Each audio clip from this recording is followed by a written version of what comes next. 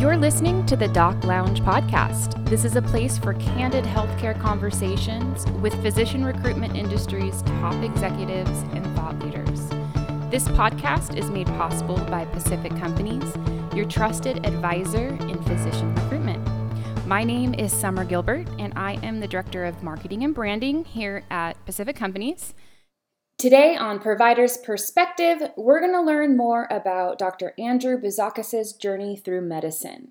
Dr. Bazakis is a board-certified emergency medicine physician practicing in Saginaw, Michigan. So thank you guys for tuning in. Now let's learn more about Dr. Andrew Bazakis. First of all, I want to thank you for taking the time to be on the Doc Lounge podcast today. Really appreciate it. Of course. So let's go back to the beginning. What made you want to go into medicine?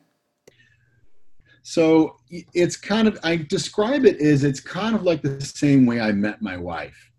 I was in college and I was looking for some kind of a major and I had to come up with something. And so I put down pre-med somewhere on some paperwork somewhere, because back when I went to college, stuff was on paper. And and because science seemed interesting and I generally liked people. And so I spent a little time with the curriculum. And then after I got some exposure to the practice of medicine. And then after a while, the next thing I knew, I was in love and there was no turning back. And so it's kind of like how I met my wife. And she was kind of nice and interesting. And the next thing I know, I was in love and there was no turning back. So so I fell in love with medicine pretty much the same way. There were a few formative experiences. I think spending some time in the hospital with some mentors was absolutely key, because there's nothing like being there, as they say. In terms of intellectual stuff, I was really influenced by the writings of Oliver Sacks, who was a neurologist from Columbia and wrote some books for the lay press that were really about neuroscience and how lesions in the brain and various other things affected personality, how the brain works in regards to music. He wrote The Man Who Mistook His Wife for a Hat. He wrote Musicology. He wrote An Anthropologist on Mars, and a lot of really neat stuff that really turned me on to neuroscience and the interface between the mind-body interface. So actually, when I went to medical school, I thought I wanted to do either neurology or psychiatry. And then that probably goes into your next question. How did you end up doing emergency medicine? Yep. And it was similar to the same story I said about my wife. I really, I was exposed to emergency medicine by a fellow named Tom Tarter, who was on a television special that tracked a bunch of Harvard medical students. He was a former Olympic weightlifter. And he happened to be training in Lansing, Michigan, where I was in medical school, and gave a talk and described his experience in emergency medicine. I thought, this is really kind of cool. Let me check this out. So I somehow found a way to hang out in the ER at Sparrow and Lansing on a couple of occasions. And I thought, wow, this is really cool. And I kept my mind open during my clinical years, but there was just so much about it that I absolutely just fell in love with. And even though I still love neuroscience, and my work in simulation actually allows for that to come full circle around, there were so many things about emergency medicine that really were just so captivating for me that once again, the next thing I knew, I was in love and there was no turning back. So it sounds like you've had no regrets for choosing emergency medicine, but if you had to change your specialty right now, what would you go into? Sure. I mean, I tell the medical students that specialty choice, it's kind of like getting married. It is a long-term, life-impacting decision made in a short period of time with limited information. There's a great deal of uncertainty, and after the fact, it's very expensive to change your mind. Mm-hmm. And there are maybe not one perfect choice, but it's more important to avoid maybe some choices that are very bad fits for you. Yeah. So find some of the fits that are good fits for you, maybe one that's the most optimal. And I actually have a whole talk I give to medical students about this, the various rubrics I give them to help them sort this out. But knowing that you're going to sort of carve out of that, within that variability, something that works well for you. And if you see a specialty later on that you think, God, that would have been really cool, it doesn't mean you made the wrong choice. It means you made a choice. Yeah. Right? It's kind of like when you get married, and I'm married to the most wonderful woman in the world. She is just so fantastic. Does that mean that you don't run into somebody you think, wow, she's really neat? That would have been really cool. Yeah, it doesn't mean you made a wrong choice. You made a choice. Now, I think I made the optimal choice, but that's my bias. But and specialty choice is much the same way. So are there other things that I could have done? Sure. I mean, emergency medicine, we really are true generalists. We see anyone, anything, anytime. And family practice has that about it too. They see anyone, anything. The anytime thing, well, if you count the hospital, yeah, that could very well be true. So I think that was the attractive thing about family practice medicine. But I really just loved acute care medicine so much. That hit me in that direction. I think in interventional cardiology, that would have been really fun too. You really get a chance to make an impact at, a time that is really critical for the patient. And that's one of the things that attracted me to emergency medicine. You can make a huge difference at a critical moment, and interventional cardiologists have that about their practice too. So that was very attractive to me about that. Yeah. There were a couple of different things that you think, wow, that would have been kind of cool, or this would have been kind of cool. And I really enjoyed just about every rotation I was on. Yeah. But, one of the places where I really found the best fit was in the emergency department. And so, are there regrets? I don't know about regrets. I mean, do you look back and you have thoughts? Sure. But man, I shouldn't have done this. No. Yeah. Other than the fleeting moment of, oh my God, what is this? Yeah. This is bad for me. It's 2 a.m. and I'm awake. But that's part of it, right? Right. You have a baby. The same thing's going to happen to you. I have 3 wonderful kids. Were there times when they were little and they were up in the middle of the night? Yes. But you know what? You embrace that because it is what it is. Yeah. And it's a joy to be able to do it. Yeah, absolutely. What would you say you like least about emergency medicine? Well, emergency medicine does have a lot of great stuff about it. I mean, there's a breadth of practice. There's a certain amount of flexibility to it in terms of, when you're on shift, you're on. When you're off, you're off. And you can make a difference at in a critical moment in people's lives. And you get the first crack at the diagnosis, which that's also something that a lot of emergency physicians love about their work. But what are the risks to emergency medicine, right? What are some of the things that are just the realities of things? Well, shift work is both the upside and the downside. Right. The nice thing about shift work is when you're on, you're on. When you're off, you're off. And when I leave the emergency department, no one's paging me to return to the hospital. It's one of those types of things. Even if I'm late after my shift is over, finishing things up, taking care of patient needs, finishing paperwork, whatever it is, when I'm done, I walk out, I get to that parking lot, I get in my car and I leave. It would be a very rare event to get a call to return. So that part is nice. The downside of shift work is we have a civilization that has a very reasonable expectation for healthcare 24/7, 365. Someone's got to be there in the evening. Somebody's got to be there at night. Someone's got to be there on the weekend. Someone's got to be there on the holidays. So in emergency medicine, you work nights, you work evenings, you work weekends, you work holidays. Your family will be doing holiday stuff and get together stuff when you are working or sleeping to recover. And so there are real considerations about that. It's one of the downsides to shift work. Yeah. You're grocery shopping on Tuesday afternoon when much of the rest of the world is doing business hours, and get out of the store a lot faster if that's important to you. So there's really cool things like that. But you may be at work all night Tuesday night. And I spent 16 years as a nocturnist working only night shifts. And so there's upsides and downsides to it. So it is very much a two-sided coin. The other thing about emergency medicine that I encourage students to consider is what I call toxic exposures. There are both 2 types, physical toxic exposures and psychological toxic exposures. Physical toxic exposures, well, some of them are circadian rhythm disturbance, right?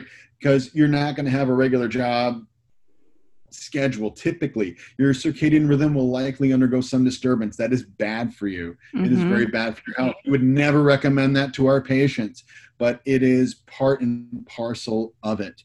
Is it better than being on call? I think so, but some people might not agree. There are other specialties that you have more of a daytime sort of schedule. Emergency medicine is not one of those. You're also exposed to a lot of physical disease. The whole COVID-19 epidemic has high nurses, paramedics, EMTs, all of our nursing staff, respiratory therapy, radiographers, all the folks in the front line are putting themselves at risk. But we also understand that that is part of what we signed up for. That is part of the risk that we take when these events occur. Mm-hmm. You're also exposed to more violence. It is not unusual at all for nursing and physician staff to suffer assault.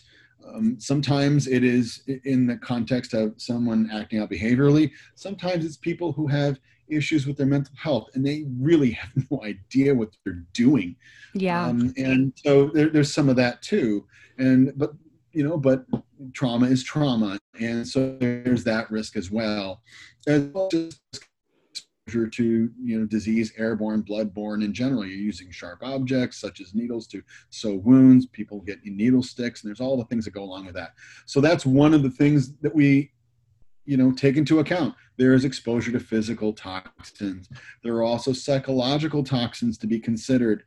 People come to see us on the worst day of their life. Yep. Every shift you can expect to be exposed to suffering and disease and likely death. And seeing that much of that in such a concentrated form on a regular basis is not representative of most people's life in our society. So it is, there's a certain amount of psychological strain that can create. And what we do with that and be able to cope with that effectively is essential in emergency medicine for physicians, nurses, paramedics. It's also true of, firefighters and law enforcement, and all these other folks for whom, because of where we interact with people in society, the realities of the human condition are not muted in any way. Yeah. We need to develop a very strong sense of wellness to cope with this. We also have a job where you are very high risk for litigation, that you can do your very best. You can be extremely careful. There's not an ER doc I've ever met that does not really truly care about every patient they see. But things are going to go wrong from time to time. There are things that are going to get missed. There are bad outcomes that are going to occur. And then when lawsuits are filed, that's a whole wellness issue in and of itself, and being able to cope with that whole thing. And then all the other issues of autonomy of practice is the third thing to think of. Mm-hmm. The golden era of the physician having complete autonomy over their practice, the independent practitioner, that is going away. Now, that was never such a big deal in emergency medicine, but there were independent staffing groups who would contract with hospitals or systems.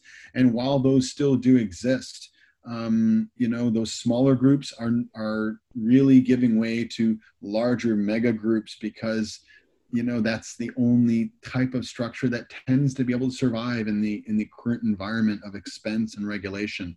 Yeah. And so that can be at the cost of a sense of autonomy of practice.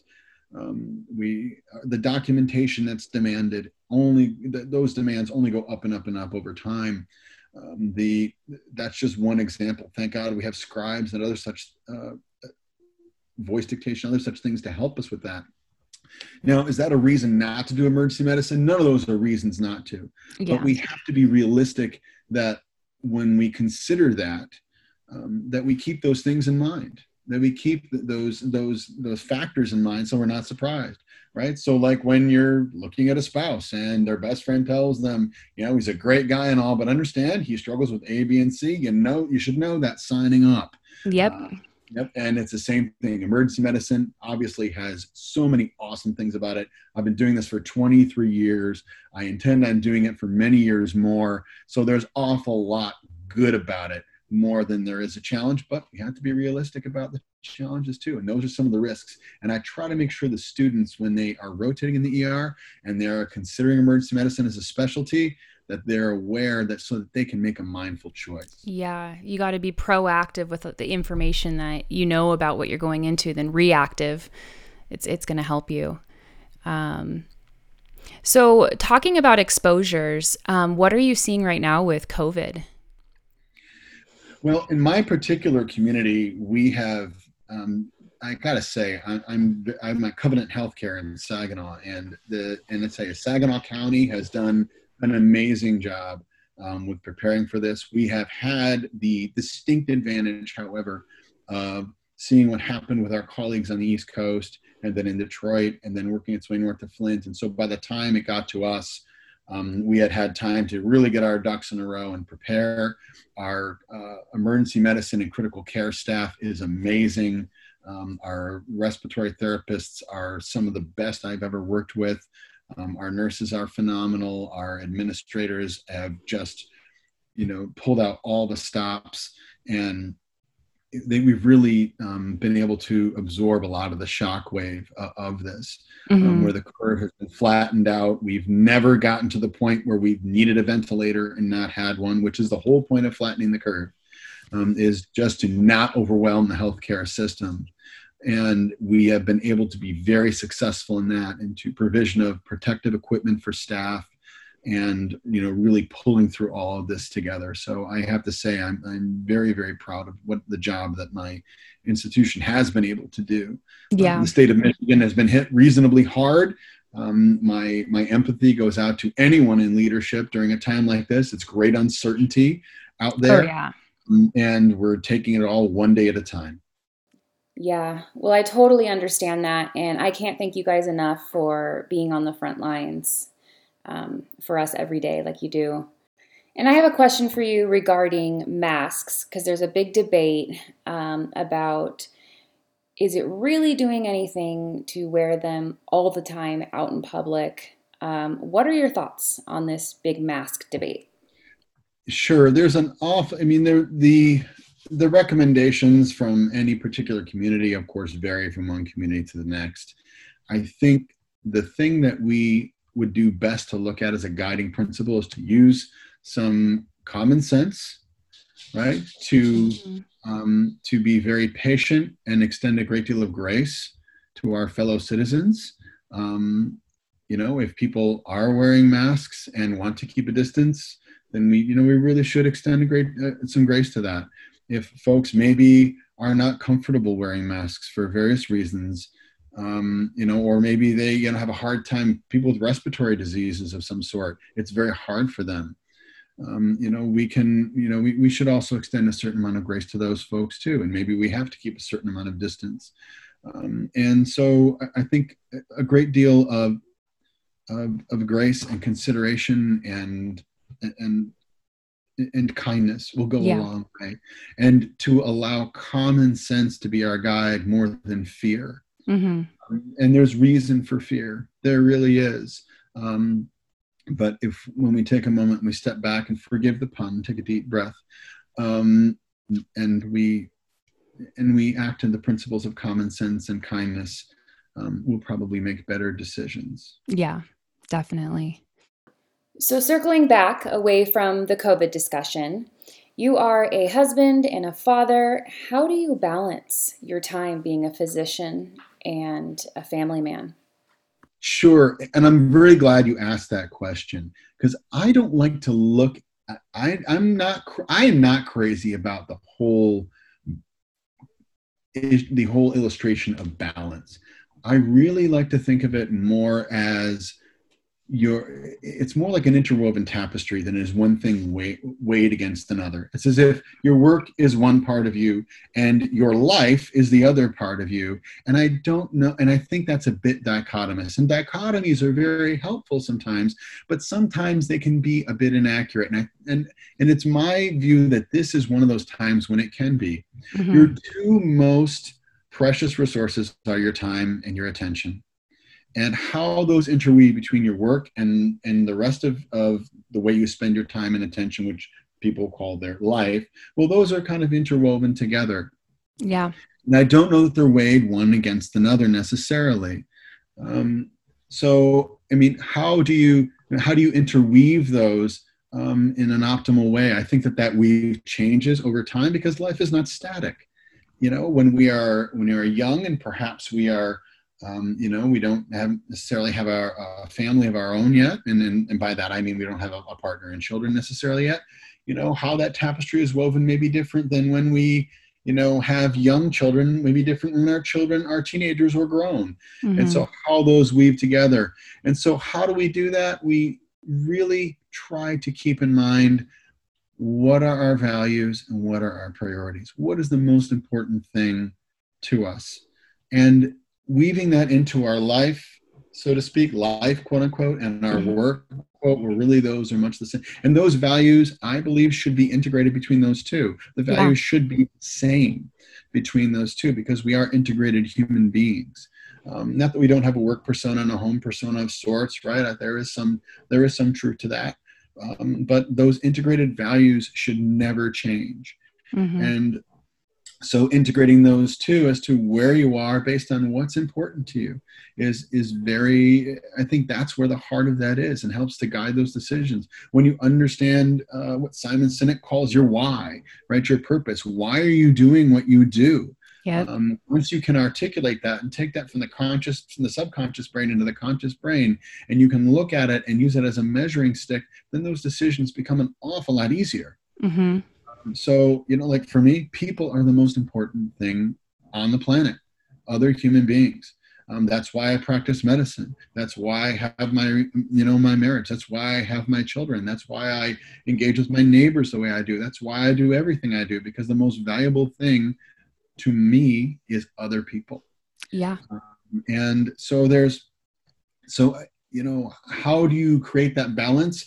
I don't know that it's a balance so much as things that are interwoven together. Yeah. And when that tapestry is just not being woven in a way that seems to flow well, then we step back. We look at what's important to us. We look at our purpose. We look at our why, and that's the chance to realign the decisions that we make, to make those things aligned with those purposes and those values. Yeah. And I look at your why, and beyond being a husband and a father and emergency medicine physician, you have your hands full in other special projects. Tell us more about those. Well, one of the other professional hats that I wear is I'm core faculty for our residency training program. And my area of almost subspecialty, or the area that I really spend a lot of my time with, is in high fidelity simulation as an educational tool for residents training to become emergency medicine specialists. And I think that's a really exciting thing, because what it does is it allows some of the most intense opportunities for coaching and leadership development that exist in the medical training experience over the course of 3 years. And what that has been able to do for the most deliberate and accelerated growth learning that our residents have been able to experience has really been phenomenal. I have seen the capacity of my residents as resuscitationists and as leaders, both in and out of the department, just explode since this program has really taken off a few years ago. I did not launch this program. I am standing on the shoulders of giants, of those who came before me. But the platform itself is incredibly powerful and edifying, and really bolsters the ability of the resident to grow an immense amount in a very brief period of time, with some really insightful and expert coaching opportunities in an environment that is psychologically safe. That's not to say it's comfortable. Growth is never comfortable, but it is psychologically safe, because even if they make a mistake in the lab, the mannequin's fine. Right? Yeah. The mannequin's fine. And then we can break that down, and we can find out where that came from, and we can fix it. Yeah. And we can even more importantly, give the resident tools that they can use to repeat that process over time to grow themselves to clinical mastery. And every patient deserves a master clinician. I don't know a single physician that I've ever met who disagrees with that. And every one of us would want to pursue clinical mastery. Just to interrupt really quickly, the mannequins that you guys use, I mean, is the technology on that just insane? I mean, to actually mimic health issues in our bodies is mind-blowing to me. It's a whole other world. It really is. I mean, when you go to these international simulation conferences and you see these vendors that are providing these mannequins that they offer for sale, it's unbelievable how some of these can create such amazing fidelity.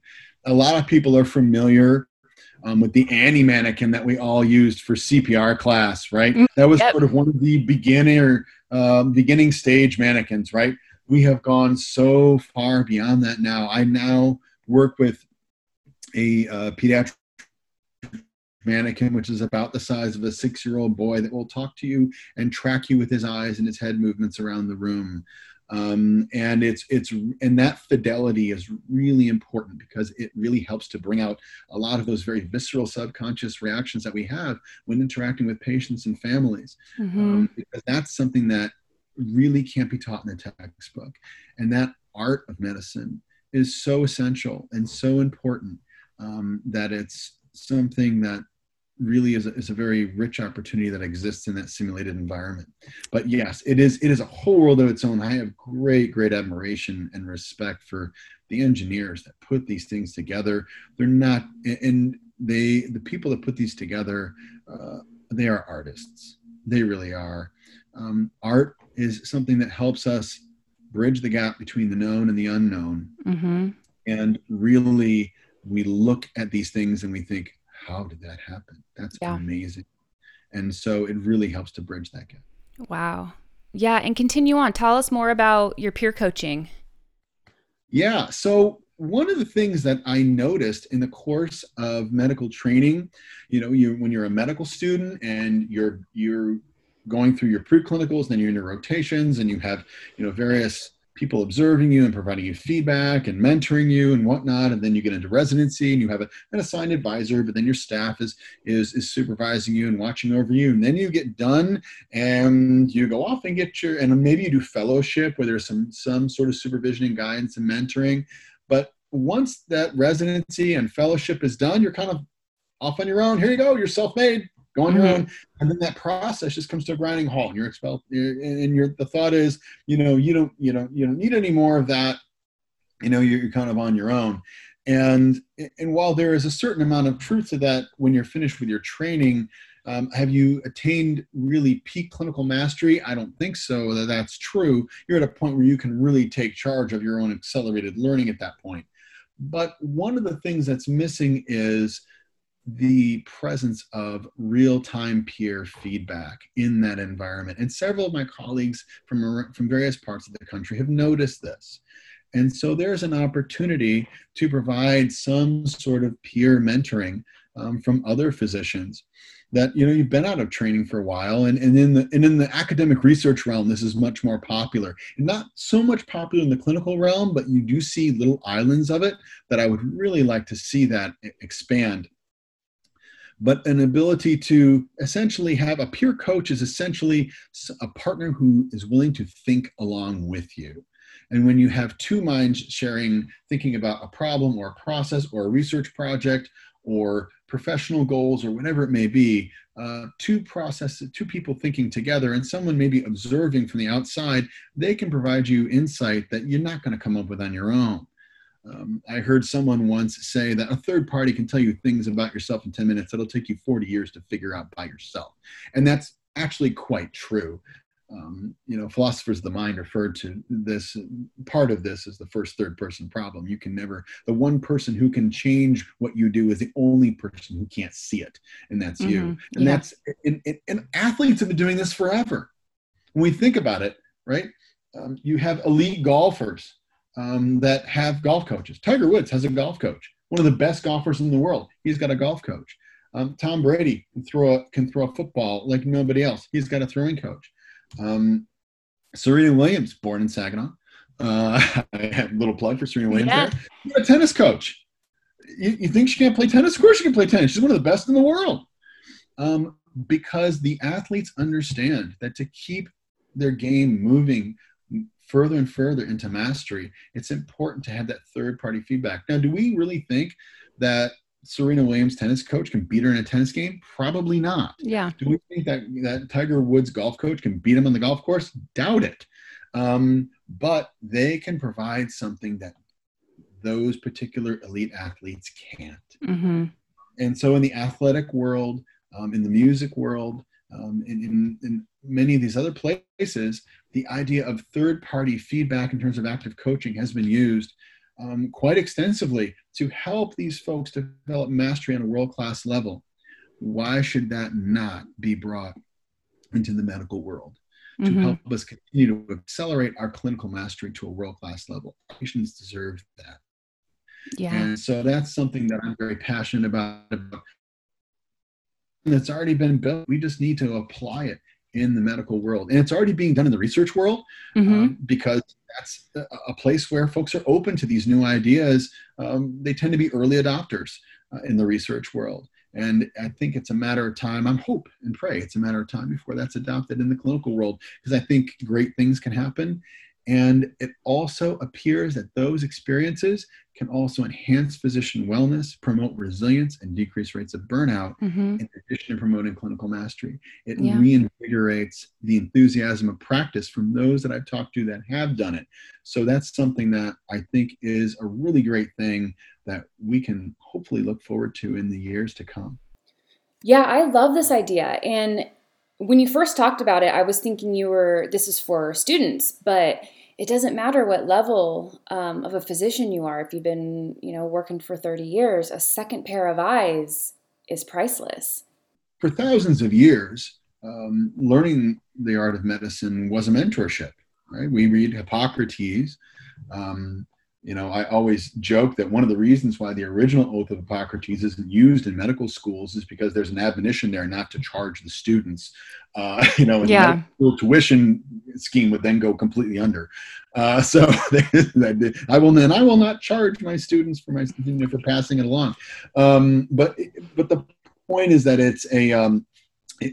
it's designed to be a bit of a mentorship. You can teach biochemistry in mass. You can teach physiology in mass. You can teach anatomy to some degree in mass. You cannot teach the art of medicine in mass. That is a small group, at least, if not a one-on-one mentoring interaction. It's for folks who are parents. You get this. It's one of those things like when with your kids, you hear the phrase "more is caught than taught." Well, with much of the art of medicine, that is just as true. And so that mentorship and that coaching and that feedback is really, really essential to really growing physicians that are that have clarity of their purpose, that have mastery of their clinical craft, and that are resilient in their practice. Yeah. And speaking of mastering your craft as a physician, I mean, we're just talking about mannequins that can simulate human beings. The fast growth of technologies happening right now is amazing. It's awesome. But as a physician, how are you keeping up with it? Do you find it overwhelming? I mean, anything from, new technologies to EMR systems, new methods. How do you personally keep up with this ever-changing medical industry? Sure. Technology is a tool like any other tool, and it needs to be taken for what it is. Now, in terms of the knowledge base, yes, there has been an explosion. There is a fantastic podcast out there called The Skeptic's Guide to Emergency Medicine that's done by a fellow named Ken Milne. I've never met him. I'm a listener and a fan. And one of the things that he has described is that in the last 15, 20 years or so, or certainly when I was in medical school back in the 20th century, what was called the knowledge translation window, that is the time when research is published finds its way integrated into clinical practice, is 5 to 10 years. Well, thanks to the internet and certainly social media, it's now down to about 6 months, maybe 12. So you can imagine how that accelerates that. And I can credit Ken with bringing that to me. It totally blew my mind and gave me some perspective. So that's one of those things that gives you a sense of how fast it's going. Now, emergency medicine, being true generalists, we touch the first couple of hours of everything. That is only amplified. So keeping up on just the knowledge expansion, given the knowledge translation window, is a task in and of its own. Fortunately, we have been very, very much blessed with some superb technologies. There's a number of just fantastic podcasts out there. There is actually a company out there that EMRAP that produces probably some of the most impressive continuing medical education that's the most easy to access and up to date. It's phenomenal what these folks can do and how they have taken on this monstrous task and done it so extremely well. Mm-hmm. So there are people out there in the emergency medicine specialty that are leveraging that same technology that created that explosion to address the needs of that explosion. There are other things too that are very different than when I trained. Ultrasound and its use is just a different thing. When I was a resident, almost nobody did ultrasound back at that time. Now, especially in the critical care type of scenario, it's like your stethoscope. Yeah. It becomes part of your physical exam. In the trauma bay, it becomes part of your physical exam. And my residents are amazing with ultrasound. These guys are running around with butterflies in their pockets and have an ultrasound literally in their pocket. And so not all of them, but there are some of them that are. And it's amazing what can be done with ultrasound and how that enhances some abilities to perform procedures more safely, how that enhances our diagnostics, especially in the critical care scenario. And, and so that technology is fantastic. It does create an opportunity and even a need to expand one's skill set.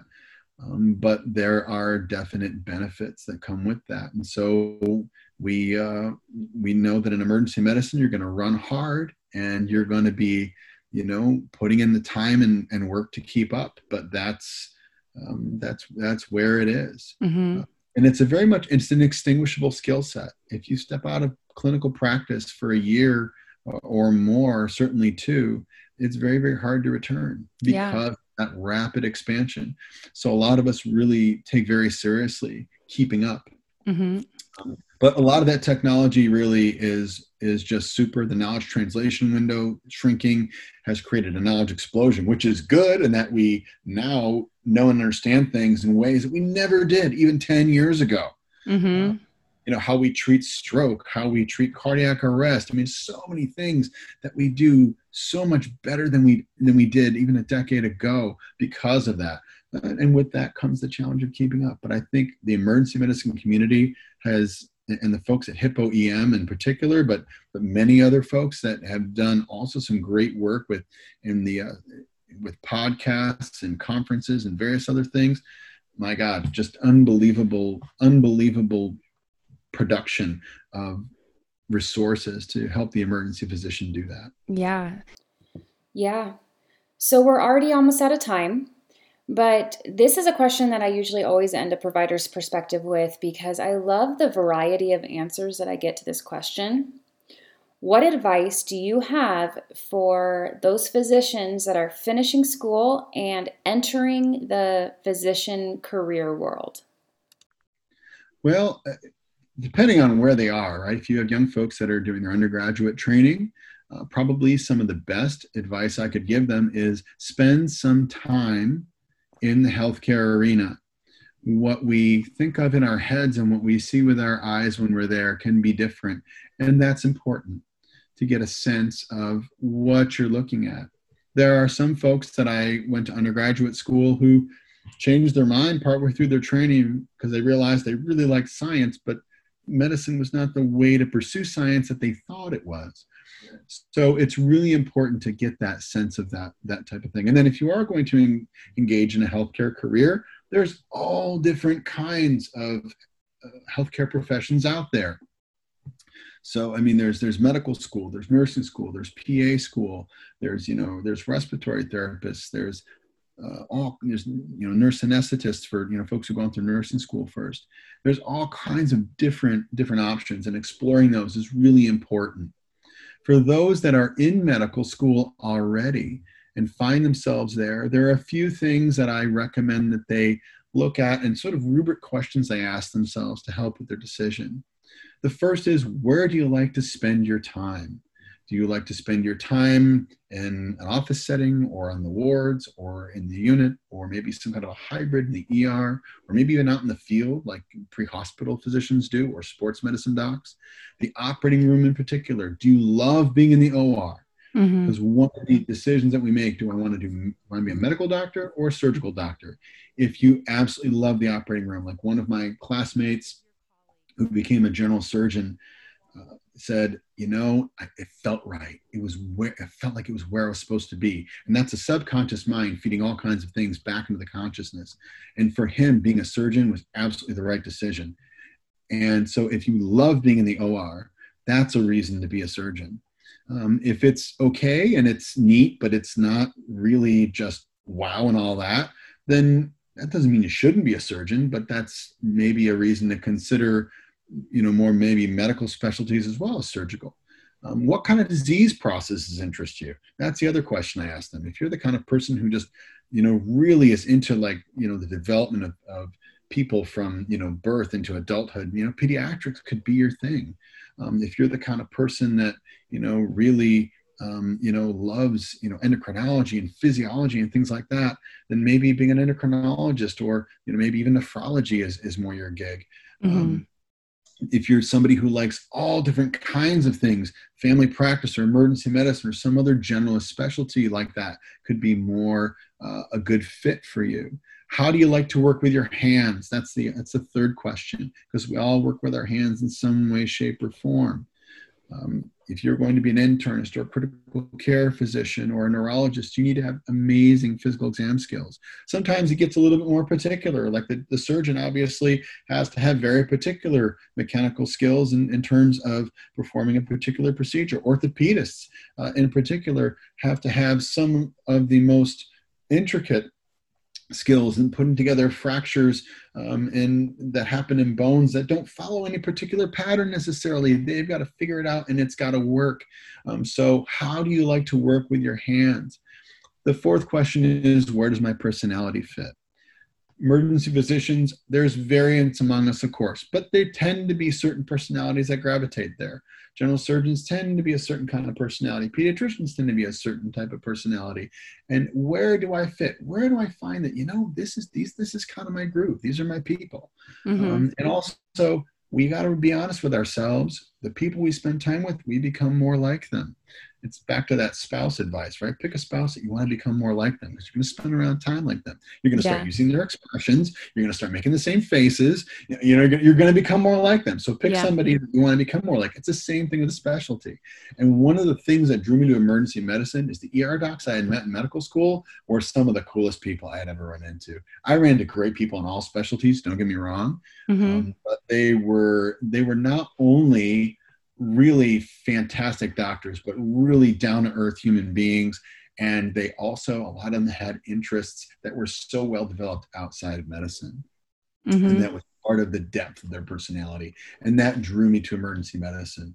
The other question that I tell people to ask themselves, medical students in particular, where did I have the most fun? This is really important. It's more important than people realize. Again, that's your subconscious brain talking to your conscious brain, because you have spent a great deal of time and energy to pursue a profession. You have sacrificed a great deal.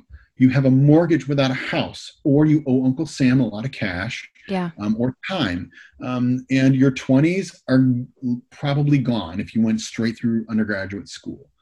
So you've made some serious sacrifices. It is absolutely reasonable to have a job that you really enjoy. I enjoyed a lot of my rotations. I had the most fun in the ER. And I think that should not be discounted. Yeah. If you have a job that you love to do, you're going to do it well. Yeah. And the final thing I tell them to consider is, if you have people close to you, a spouse, siblings, your folks, what do they say about how you seemed during various different rotations? Where did you seem the most happy?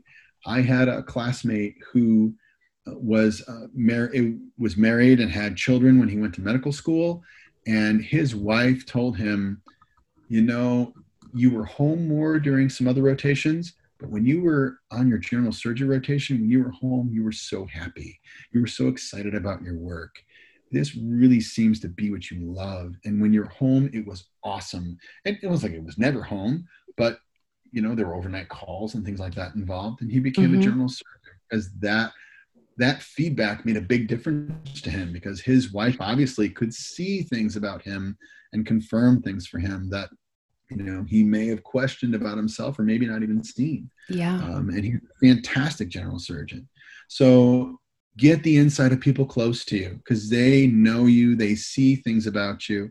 And we all should have those few people that are close to us, that short list of people whose feedback we strongly consider. Yeah. Disregard everybody else, but that short list we should definitely think about. And so those great. people we should ask. So those are the rubrics I give to medical students. I actually have a whole talk I do on this for them. But those are the rubrics I give to medical students to ask themselves the answers to those questions, knowing that there's no perfect specialty choice. It's important to know when a specialty choice is not a good fit for you, but to help find your way to a specialty choice that really would work for you and that you can create and carve something out of over the course of your life. That will be a fulfilling career that you can serve your patients and your community well. Absolutely. And I feel like a lot of physicians, sometimes they get this financial blinder on because they have this big debt. And so they're looking at the specialties that pay the most. And they'll, consider that first before where their passion lies. Do you see truth in that? And I've seen people fall into that trap, and it typically does not work out well when they do. Now, that having been said, finances are a real consideration. You've got student loans that will stay with you until either you're dead or they're paid, because it's the way that the law works around those. You can bankruptcy away just about everything else, but student loans you really can't. So there is a real sense of pressure regarding that. And one of the things that I advise medical students to do is, while that is a real consideration, truth be told, if you love what you do and you're good at what you do and you have decent financial advising and even any sense of, and you can really get a sense of some financial self-discipline for those first few years, you're going to be fine. And so to consider that as part of the formula. Now, if you have two specialties that you're weighing out and they're really 6.5 dozen and one pays immensely better than the other, okay, sure. I can see that might tip the balance in that direction. I would imagine that to be an unusual situation, but I don't have any data, so I can't say for sure. Yeah. But truth be told, if we love what we do and then we're going to get really good at it. And when we get good at it, we will do fine. Yeah. Well, what great advice. Thank you so much for taking the time to share that and to share your journey. I hope that those listening can, gather something from your experience and just be entertained by hearing your journey. And I think that's the beauty and the magic of these providers' perspective episodes is not necessarily learning something new, but being able to relate to another physician's story. And then obviously those residents and fellows or maybe upcoming physicians listening to have some guidance and get some inspiration and be inspired by these podcasts. So that being said, Dr. Bazakis, thank you so much for taking the time to be on the Doc Lounge podcast. Super. Well, I really do appreciate the opportunity. I hope I can have been of some help, and I will be sure to subscribe to your podcast. Awesome. All right. Thank you so much. Have a great rest of your day. Bye. Thank you to all our listeners. If you'd like to be notified when new episodes air, make sure to hit that subscribe button. And a big thank you to Pacific Companies. Without you guys, this podcast could not be possible. If you would like to be a guest, go to www.pacificcompanies.com. Thank you.